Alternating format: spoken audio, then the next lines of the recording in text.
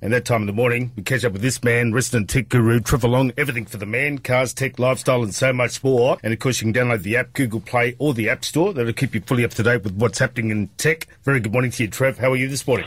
Morning, mate. Very well, mate. How's your Australia Day? Yes, mate. Loved it. Enjoy a bit of lamb cutlets on the barbie, and yeah, just a great day with the kids. Terrific stuff, mate. International travellers using more data than ever before. Word of warning before the next holiday. Yeah, it's great now. 10 years ago, you had the risk of spending $10,000 overseas because you didn't realise it would cost you so much money. But today, it's better. Every telco has a roaming deal. Telstra, Optus, Vodafone, Boost, Kogan. There's ways you can get roaming with all of them. Now, there might be $3 a day, it might be $10 a day, but there's at least options. But on a lot of them, it's a limited amount of data. And Vodafone released some data this week that says that usage has gone up 39 or 34% in just 1 year, from 89 megabytes per day or 80 megabytes per day to 109. Now, that jump is critical because a lot of the telcos have a 100 megabyte per day allowance. Now, if you need more than that, you're going to pay again for the day. You're going to pay for a second kind of bite of the cherry. And that's not horrible, but it is a greater expense. And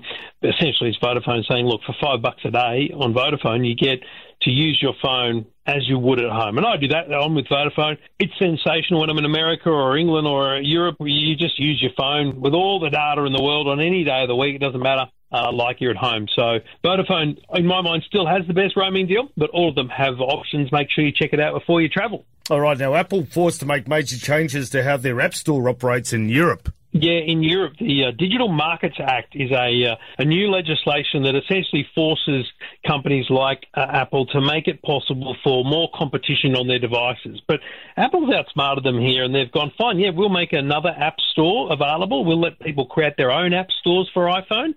But to do that, you have to pay a fee, and you have to, pay a little, flip the ticket on every app that's downloaded. So essentially, these are new regulations that are going to mean that different payment mechanisms are available, different ways of getting apps are available. It's not coming to Australia yet, but it is possible that the ACCC will follow this regulation and look for ways to implement similar things here in Australia.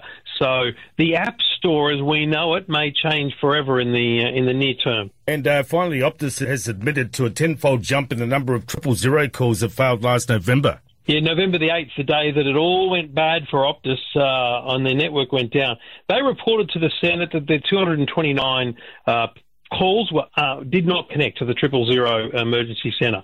That's bad. But this week they've announced that it's actually another 2,468 on top of that. Nearly 2,700 calls did not make it to 000 on that day. And for me, it's great that they're letting us know. It's great that they're being transparent about that. But here's where they let themselves down.